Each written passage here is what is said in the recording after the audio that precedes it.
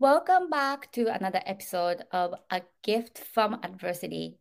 My name is Julie Love. I'm your host. Thank you very much for tuning in. Today we are recording episode 110. Before I introduce our guest tonight, I want to introduce myself and my book.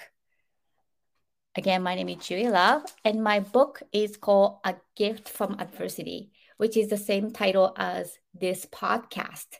And subtitle of this book is Overcoming Sexual Abuse, Domestic Violence, Bullying, and Homelessness. This is available on Amazon if you search A Gift from Adversity and Julie Love. This is a book about my life and my adversity that I experienced in Japan, and it's published in 2020. Now, after I published my book, I got a lot of messages from all over the world sharing their stories, and I felt very compelled to start a podcast where people can share about their adversities, but not only that, share the tools that they use to overcome and the gift that came from it. And I'm very grateful that I'm able to continue this podcast and continue to have wonderful guests. So let's invite today's guest. Hi, Beata. Thank you so much for coming in tonight. Hi, Julie. I'm so happy to be here and thank you for invitation. Absolutely. So, Beata, let's start with who you are, where you're coming in from, and what you do for your work. If you have a website or social media, you can share. All right. So I'm originally from Poland, but I live in Colorado, United States for the last 11 years.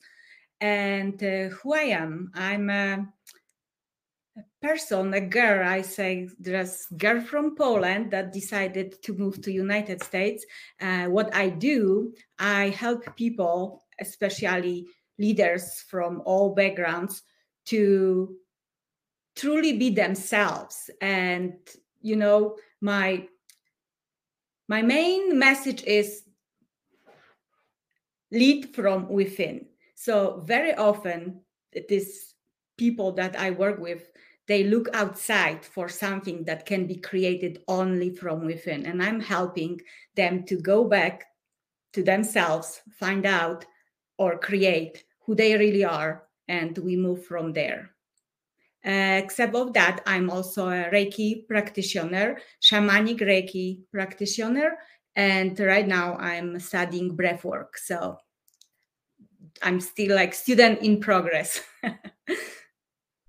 And do you have any website or social media people can follow and learn more about you? Yes, you can find me on all social medias: Facebook, Instagram, LinkedIn, and Twitter. But my website currently is I have website under construction, Lead from Within, and the website that is still working, it's beatalifecoaching.com. So it's BEATA lifecoaching.com. Well, thank you so much for sharing. So Thank let's dive into our first question, which is the adversity. So can you tell our audience what was your adversity? Are you ready for that story? I'm not sure. Let's go there. So, as I mentioned at the beginning, I come from Poland. I was born and raised during communism. And for people who are not quite familiar with that term, it's basically the time in your, whoever is not experiencing it, you live in a country that you have basically no rights, that your government is the one that decides about everything for you. And the time when I was living there was like nothing in the stores. You had food stamps for like very little food. So it was the first adversity, but I was small and I didn't really understand what that means. So you don't desire what you are not aware of. So I didn't know that the world is bigger and has more to offer. I was just watching my parents, how much they struggle with everyday life, but they were strong enough to show me that I can push and I can survive. So then it was the first adversity that I experienced, and I'm so grateful to my mom, especially, that was so strong and was always telling me, kid, if you cannot follow a leader, you better become one. And the leader in my life is this everyday person that wakes up in the morning, looks in the mirror and say, I'm gonna lead myself today no matter what. Lead at my best. So I will do whatever I can to provide for myself and for the family, community, whoever you are leading. And the next adversity that actually showed up in my life, it was also early. I was just 7, and I experienced car accident, traumatic brain injury, and I was told, well, I was not told at first. I overheard that after I don't know how much time I was not awake. But when I awake, I heard the doctor talking to my mom, and I just heard them saying, "Mom, you need to understand that your child will never be normal." That was very crushing for a little kid. Even I didn't really understood what is the meaning of that, but what I knew at that time, it means that I'm less. It's what I heard. I'm less, I'm not enough. I heard that they said she will never be like the other kids anymore. She won't finish probably school at all, or she will basically be like a veggie. But so if she survives the next couple years, it's great, but don't expect much from her. So I started crying, and I didn't know what is happening. And I was just like, I want to be normal. I want to be normal. I want to be like everybody else.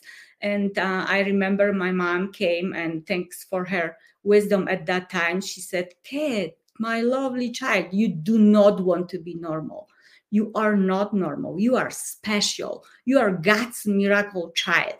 That gave me hope that there is a bigger mission for me. That gave me hope that I can decide who I want to be. So starting there, I didn't really follow the doctor's descriptions about me, the doctor's story about me. I decided back then at a 7-year-old that I will write my story over. So I finished whatever school. I even got into university. I've got my master's degree at the end. So I proved. But for a very long time, I thought that I'm proving them. I'm proving them that I'm better, that I'm not less, that I can do whatever I want. And later in life, I understood that actually for all these years, I was proving myself. I was proving myself that I am enough, that I am strong enough, that I can do and build the life I want. There were a lot of obstacles during that time, and I was up and down with my, stories. Well, sometimes, yeah, even at school, when I didn't get the grade that I was expecting, there was this fear. I'm not enough. I'm not like the other kids.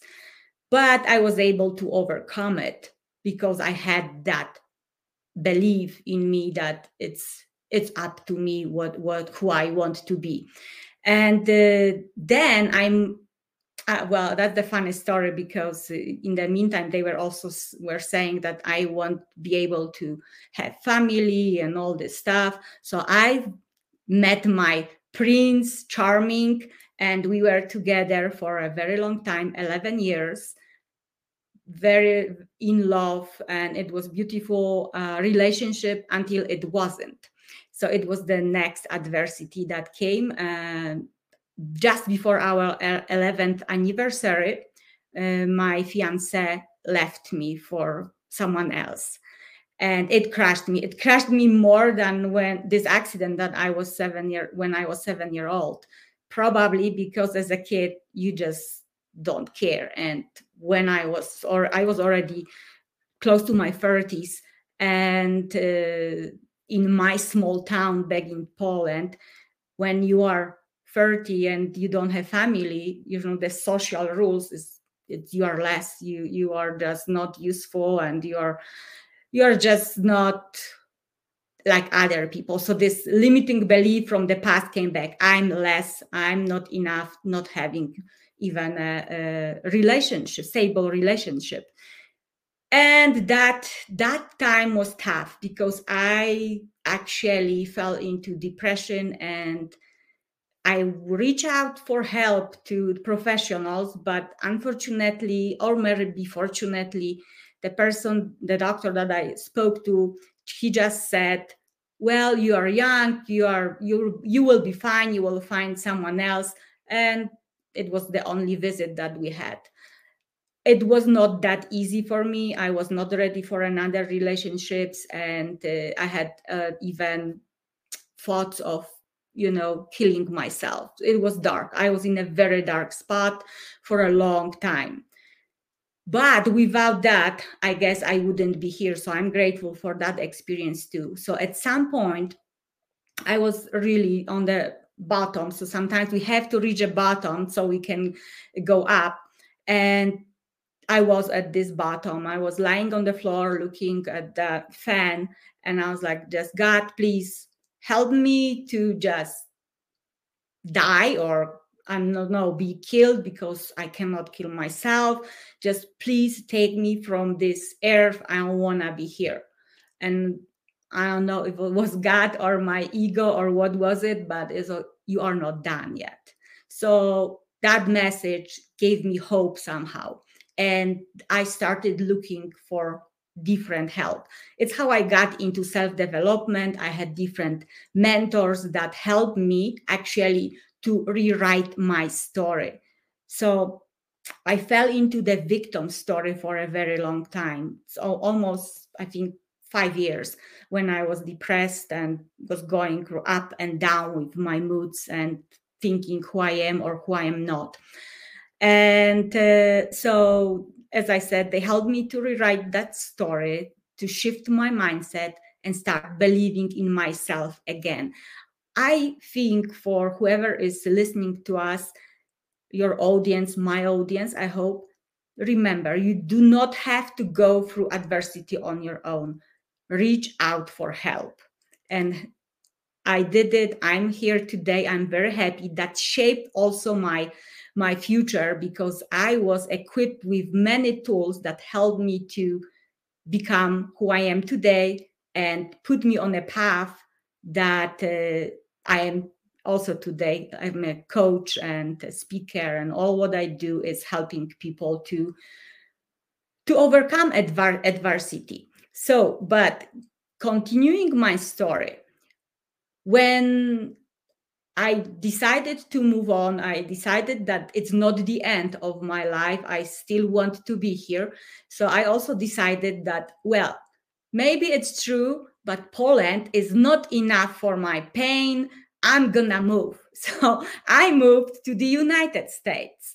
And the funniest story is that I always tell my audience that when I was packing my stuff and getting on the plane, they allow you to take only one luggage. Right? Back in the time, it was two. Now it's one. So I had two luggages. But I always say that the luggage that I really was carrying with me, it was on my shoulder. So wherever you go, there you are. And my emotional pain and the stuff that I still didn't work through, I brought with me across the ocean.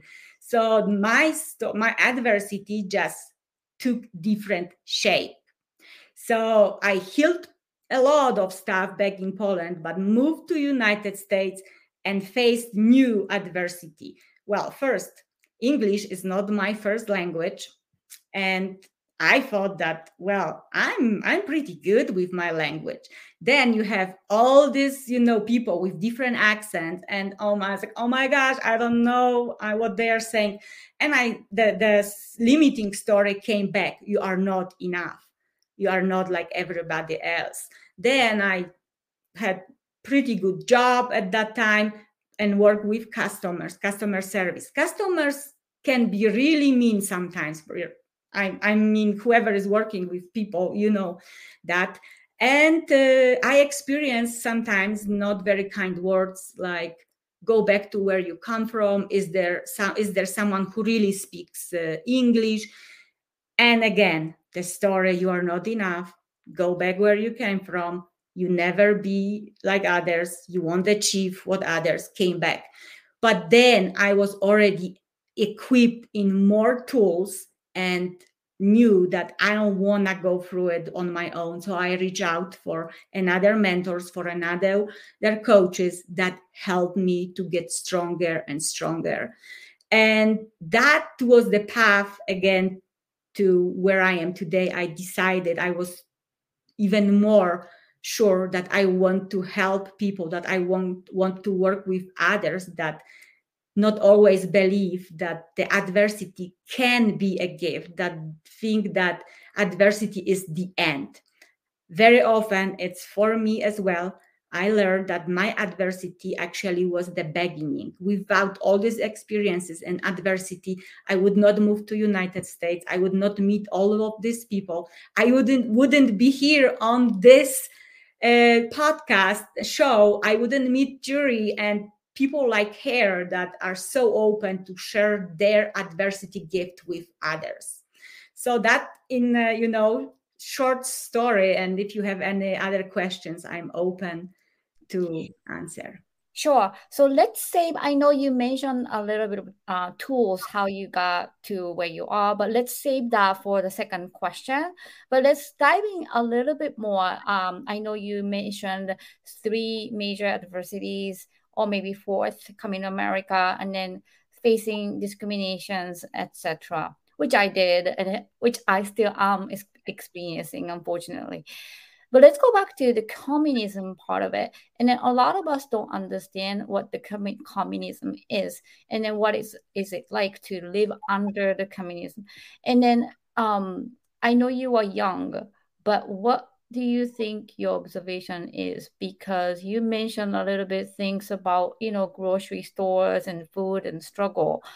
What is it like to now you are in the United States, compare now observing what was going on when you are growing up under the communism?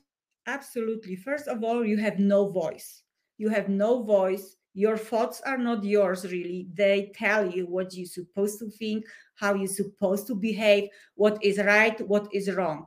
You you are just like a robot. You have to follow it. And if you don't follow it, then you have punishment. And punishment can end even in imprisoning you or killing you.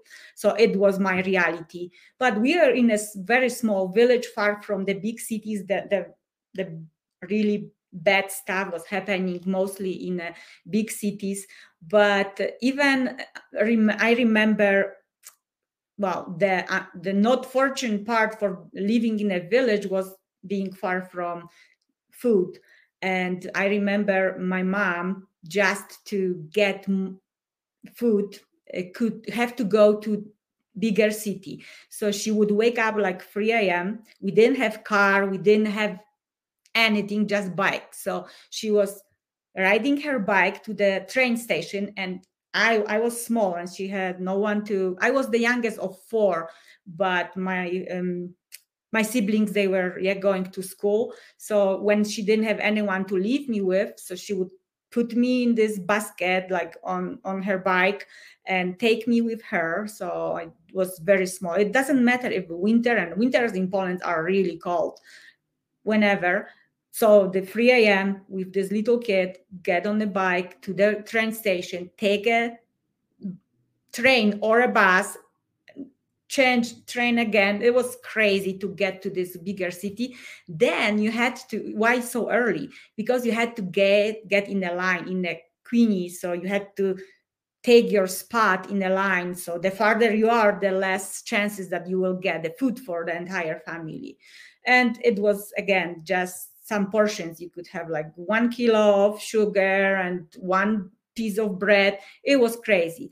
But the scary part of that was that people, instead of being united and help each other, it was surviving. So they worked against each other. So I remember I was so cold and hungry because we left home so early, and it was like 7 a.m. and there was some store opened where my mom could get a piece of bread for me or some donut, which you don't even, the taste was not like donut. It was awful, but something. So she just left the line where we were waiting, for our turn to get into the store. It was outside. We did not even get into the store. You couldn't get into the store. And she said, okay, I'm leaving my kid. And it was maybe like 4 or 5. My here, I be across the street, got her a piece of bread, and I will be back. And these people said, okay, we will keep eye on her. And she left. And the little I knew, they kicked me out of the line, and I had no clue. So I was just standing there. I was like, okay. And I just wanted some food and something maybe warm to drink. And so my mom came back, and they was like, oh, you were not here in the line, like now you have to go on the back. So but the funny story is that my mom, she was very feisty, and she showed me that when people make you less, you have to stand up for yourself. So she started yelling at them, like, I was here since 4 a.m. and I'm not gonna leave. You kick my kid out of this line just so you can have more food for your family. So that was very disgusting and scary thing. Instead of being united, people were separated, and it's scary today too. So always think for yourself. Always think that separation is not gonna take you anywhere. Be united. It's my bad memories from that time. Yeah, it's unbelievable. Like I can't even imagine not going to a grocery store, Yes. even, you know, and not having access for food as a child. And then you have to go so early in the cold and get kicked out from the line. Yes, you cannot listen the music that you want. You cannot listen the radio that you want. You don't have any channels at just one that they allow you to have on TV. So it's really, you have no rights basically. Wow. And then let's go back to your car accident. So Okay. what happened? Do you remember what was the accident like? So the interesting thing now when I think about that is that I don't remember much or anything almost from before the accident. So I don't have my childhood memories, only what my mom told me. The only thing I remember is that very, like, maybe time just before getting into the car with my father is what I remember, but I don't remember when I was very small. I have this, like, partially, like, I remember for some reason that standing in this line, but it's like, pieces of what I remember, but I don't have the full memories of my childhood from before the accident.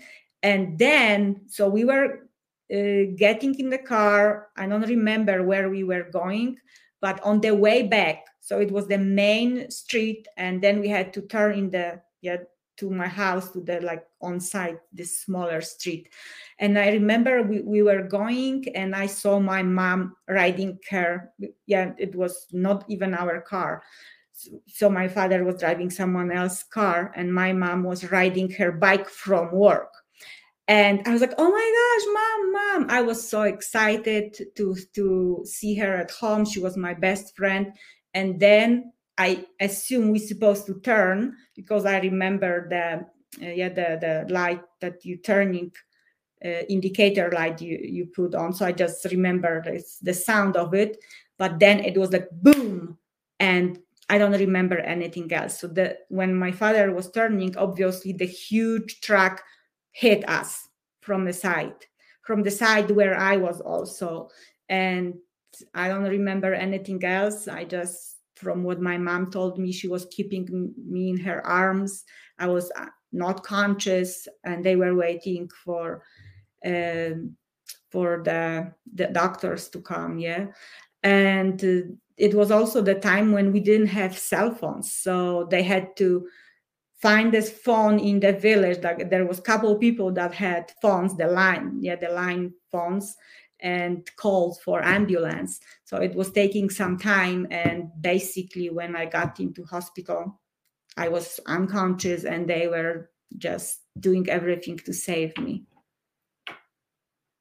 So you said you are maybe 7 years old. Yes, I was 7 years old. I supposed to be in the second grade, but then I couldn't go back to schools, and they said don't send her to school at all. Maybe she can take a gap, like a year, or who knows, maybe she will never go back. But my mom was, thank goodness, she had her own thoughts and said, okay, how about homeschooling? So she arranged with the teacher, because the second grade you have the same teacher, like, yes, it's still the same teacher as the first grade, I mean, at least where I was.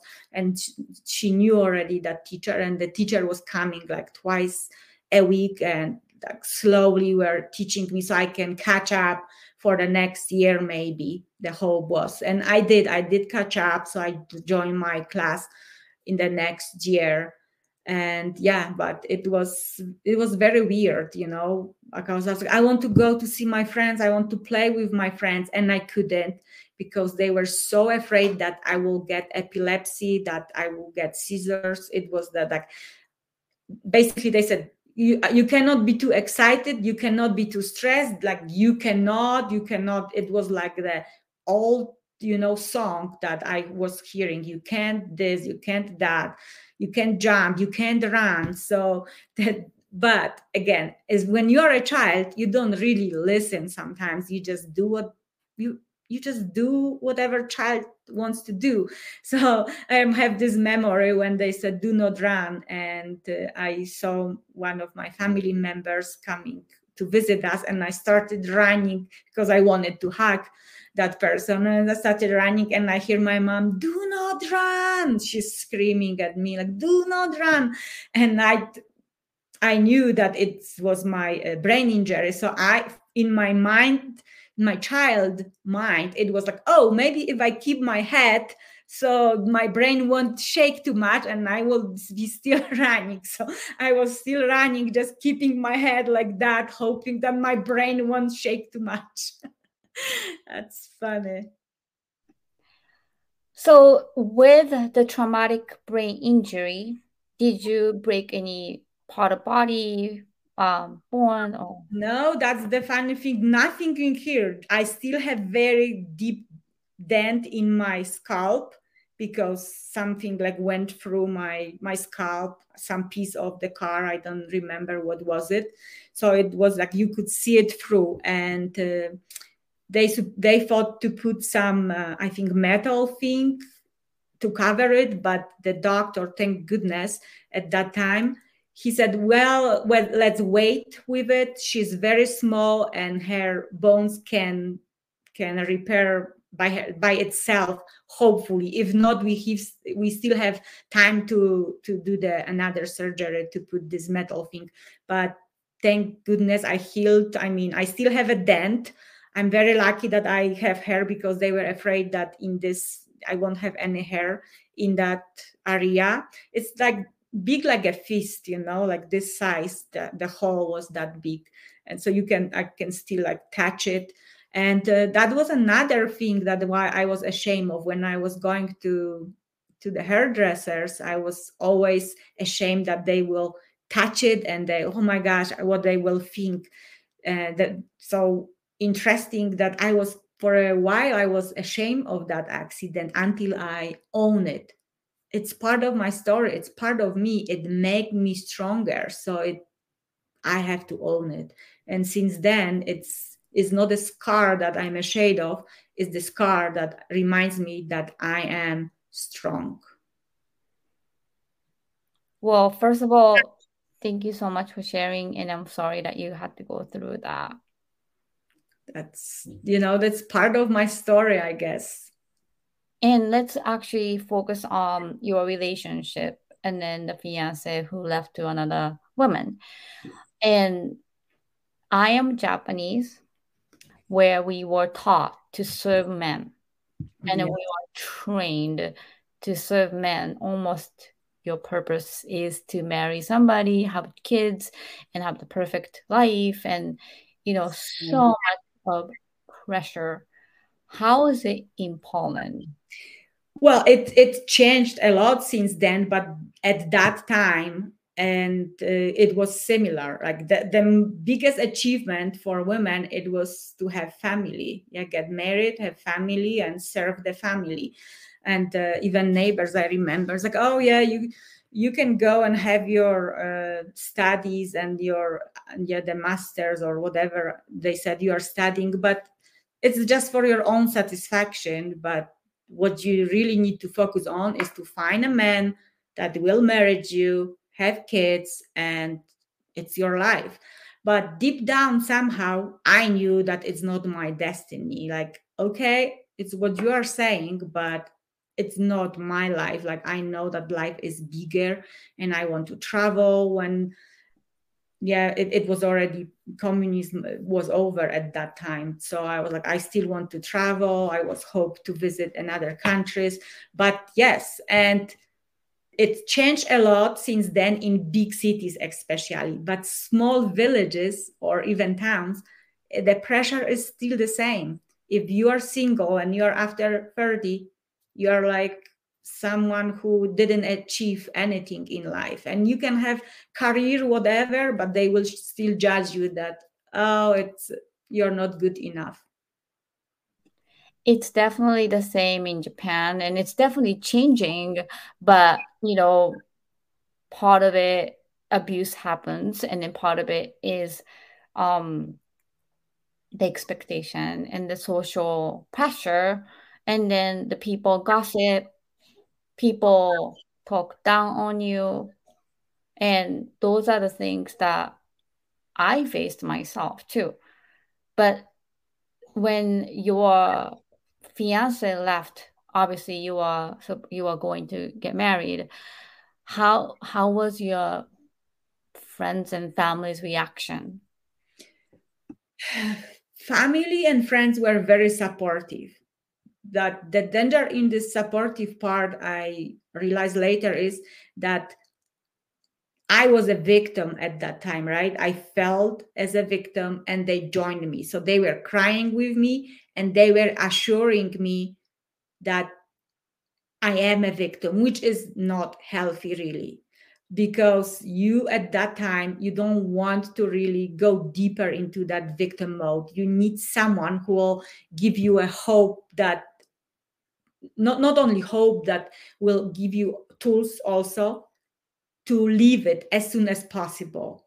I was in this victim mode for too long because of my family and friends were assuring me that it's your right to be a victim. Yes, you should cry, you should yeah do whatever you are doing, which was nothing, lying in bed and crying and even getting deeper in the darkness. Then I noticed that not family but friends started avoiding me because yeah, like how long you can listen the victim? Nobody wants to be with a victim for a very long time.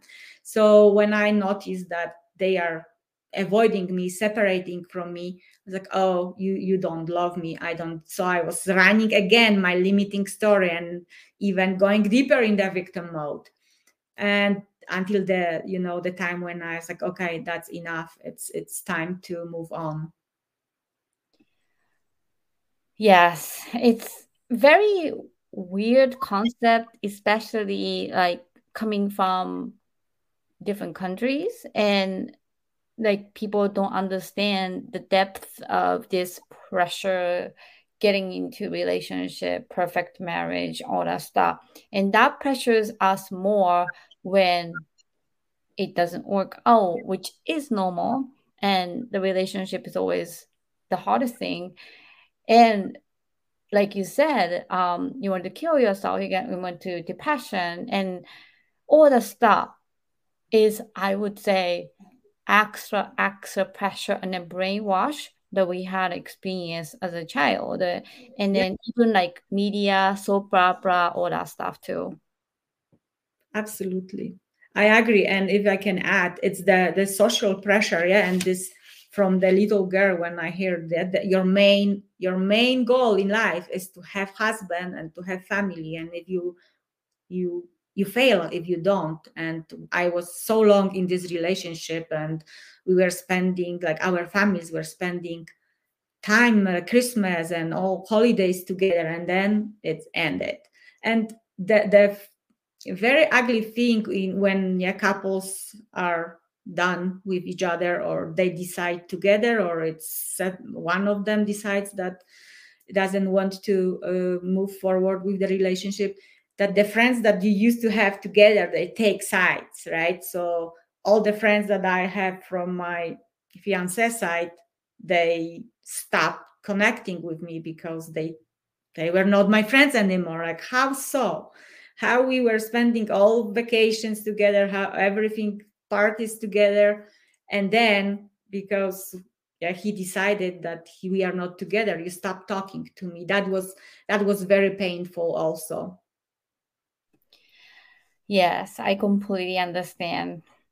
And then coming to America, let's talk about this a little bit. So as an immigrant, Yeah. and so you mentioned that when people say, like, is there anyone who speak English, or, like, go back to where you come from? I heard that from my Asian friends, especially during the pandemic as well. Wow. But you are not Asian looking, you are more Caucasian looking. And how is it so that people would say such a thing? It's because of accent, right? I have an accent and I will always have my accent. So if I work in hospitality, so if they didn't receive whatever they wanted, like sometimes, let's say front desk, and I work at front desk, and they wanted this room with this view, which was already taken, so I cannot create you something that is not available. And they were very upset, so then they would get even more upset. Or if their credit card got declined, it was also my fault for some reason, and they got upset. Then they started saying, is there someone who really speaks English? Go back to where you come from, and all this, you are just an immigrant. Remember who you are. You're just, yeah, that was another one. Remember who you are. You're just an immigrant. You will never achieve anything in here. So I said, oh, so I was crying a lot. I was taking it very personally. But later on, when I was educating myself and getting all the tools that my mentors were giving and sharing with me, I realized that it's not about me, it's about them. They must be very unhappy in their own life, so they take it on me. And so then I was just smiling, and I said, okay, that's my fault, all right. So it reminds me a story of when I was working at Starbucks. True story. I was a shift supervisor. I had a store key. I have all the power. And these American people come, same thing. Is there anybody who can explain about my latte? Or some Right. somebody even contacted, like, district manager or regional manager to try to fire me because they said I made an awful coffee, and it's like $3, $4. And then I had another black employee girl. He did the same thing. Wow. So people definitely say stuff, and then I still get discrimination. And then instead of, like, say, do you speak English, they say, can you speak English? That's funny. Or the funny thing is when they really like slow down and say, do you understand? And I say, yes, yes. No, I remember. No, seriously, I remember this colleague at Starbucks. She was in medical school at the Boston University, which is one of the prestigious school. And Right. this Caucasian woman came, and she said hot chocolate, and then she said what size, but she thought like she didn't understand English, so she was screaming at her. and it Yeah. said hot chocolate. So she yelled at her back and said, "What size?" And then it was just like on and on. So I Yeah. don't think, unfortunately, as an immigrant, um, I don't think it's going to go away. Even I'm a journalist and I'm a front cover journalist. People always say, "Do you understand?" And yeah, I've written 500 articles so far. And Some people always gonna stay the same, or their beliefs gonna be the same, and they will discriminate, but they really discriminate themselves first, probably in their own lives. So I always say to whoever is experiencing that kind of discomfort and being discriminated or other adversity, ask yourself, like, what you have power over. You don't have power over these people. You can't change them, but what you have power over is your response, right, to what is happening. And don't take it personally, because it's not about you, it's about them. They are probably very unhappy in their own life for so whatever reasons, and they don't really see it, and they take it on others. well, thank you so much. And you shared a lot about the tools, but let's change our topic to the tools that you use. Okay. So I know you mentioned a lot of things during our conversation, but can you please tell our audience what are maybe the top tools that you used that worked for you to combat these adversities? Sure. And before I will mention the tools, I want to make sure that the audience hears that the tools might change with your growth.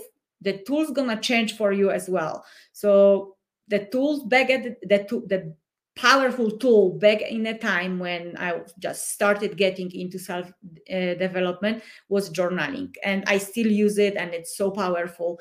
It was, the tool that I could use anytime and just dump my brain there, the frustrations, and I knew that nobody's gonna get there. It's just for me, and it was very helpful, right? So your nervous system, when you're upset, usually we reach out to our journaling, to our journals or notebooks when we are not happy with our lives. We hardly ever write, "Oh my gosh, this was such a wonderful day." But when we are upset, when adversity comes, we like, not everyone, but a lot of us likes to go and write, and it was very helpful. The brain dumping, what is one of my tools that I was introduced to by my very first coach. And so it was like just write and write until you not only dump everything from your brain, but also from your body. So the emotions, to put the emotions on the paper and then get rid of it by putting into flames. I don't know if anyone will like it, but it was really helpful to me. The other tool, it was and still is meditation. And I actually at the very beginning, I had no clue what is meditation. I thought that I do, but I didn't really. So I was very unhappy that I cannot really focus. It's the thoughts are coming. And later I started practicing with Dr. Joe Dispenza, and it's when I learned, and I'm continuing this training with him till today. And it's why when I learned what really meditation is about, that is connected with breath, and the breath is really the first tool that is putting you in this meditative state and helps you to really drop and put this whatever is happening around you on a side and be present.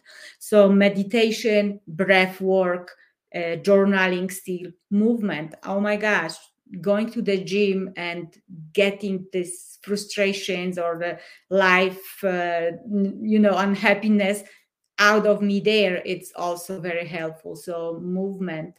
Uh, and I think one of the most important, I'm not sure if it's a tool, but I use it as a tool.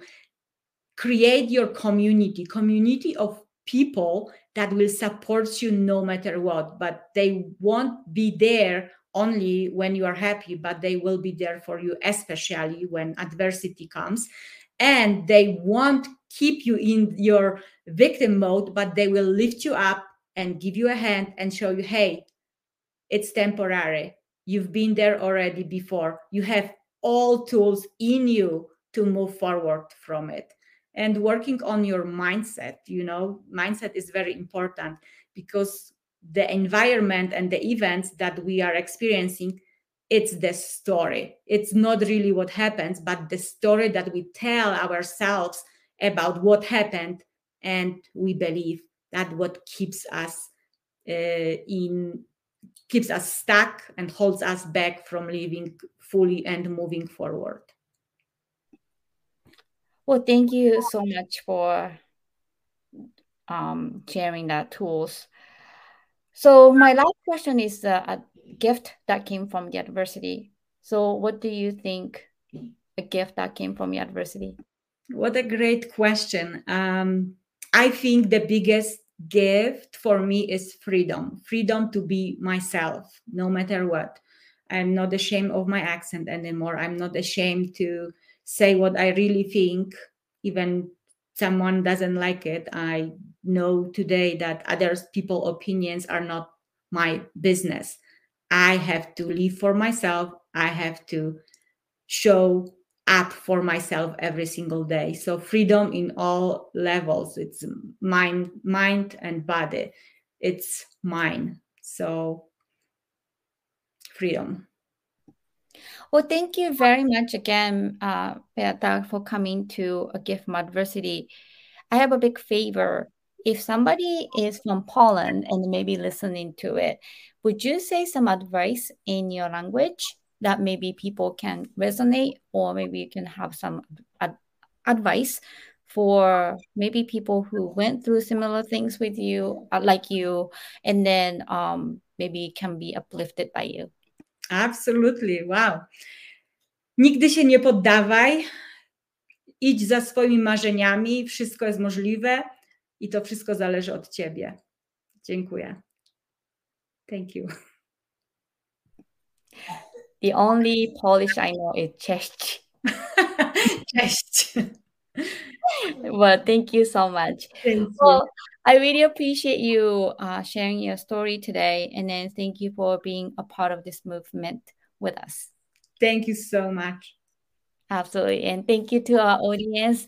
I have more guests coming in for a gift from adversity. So stay tuned.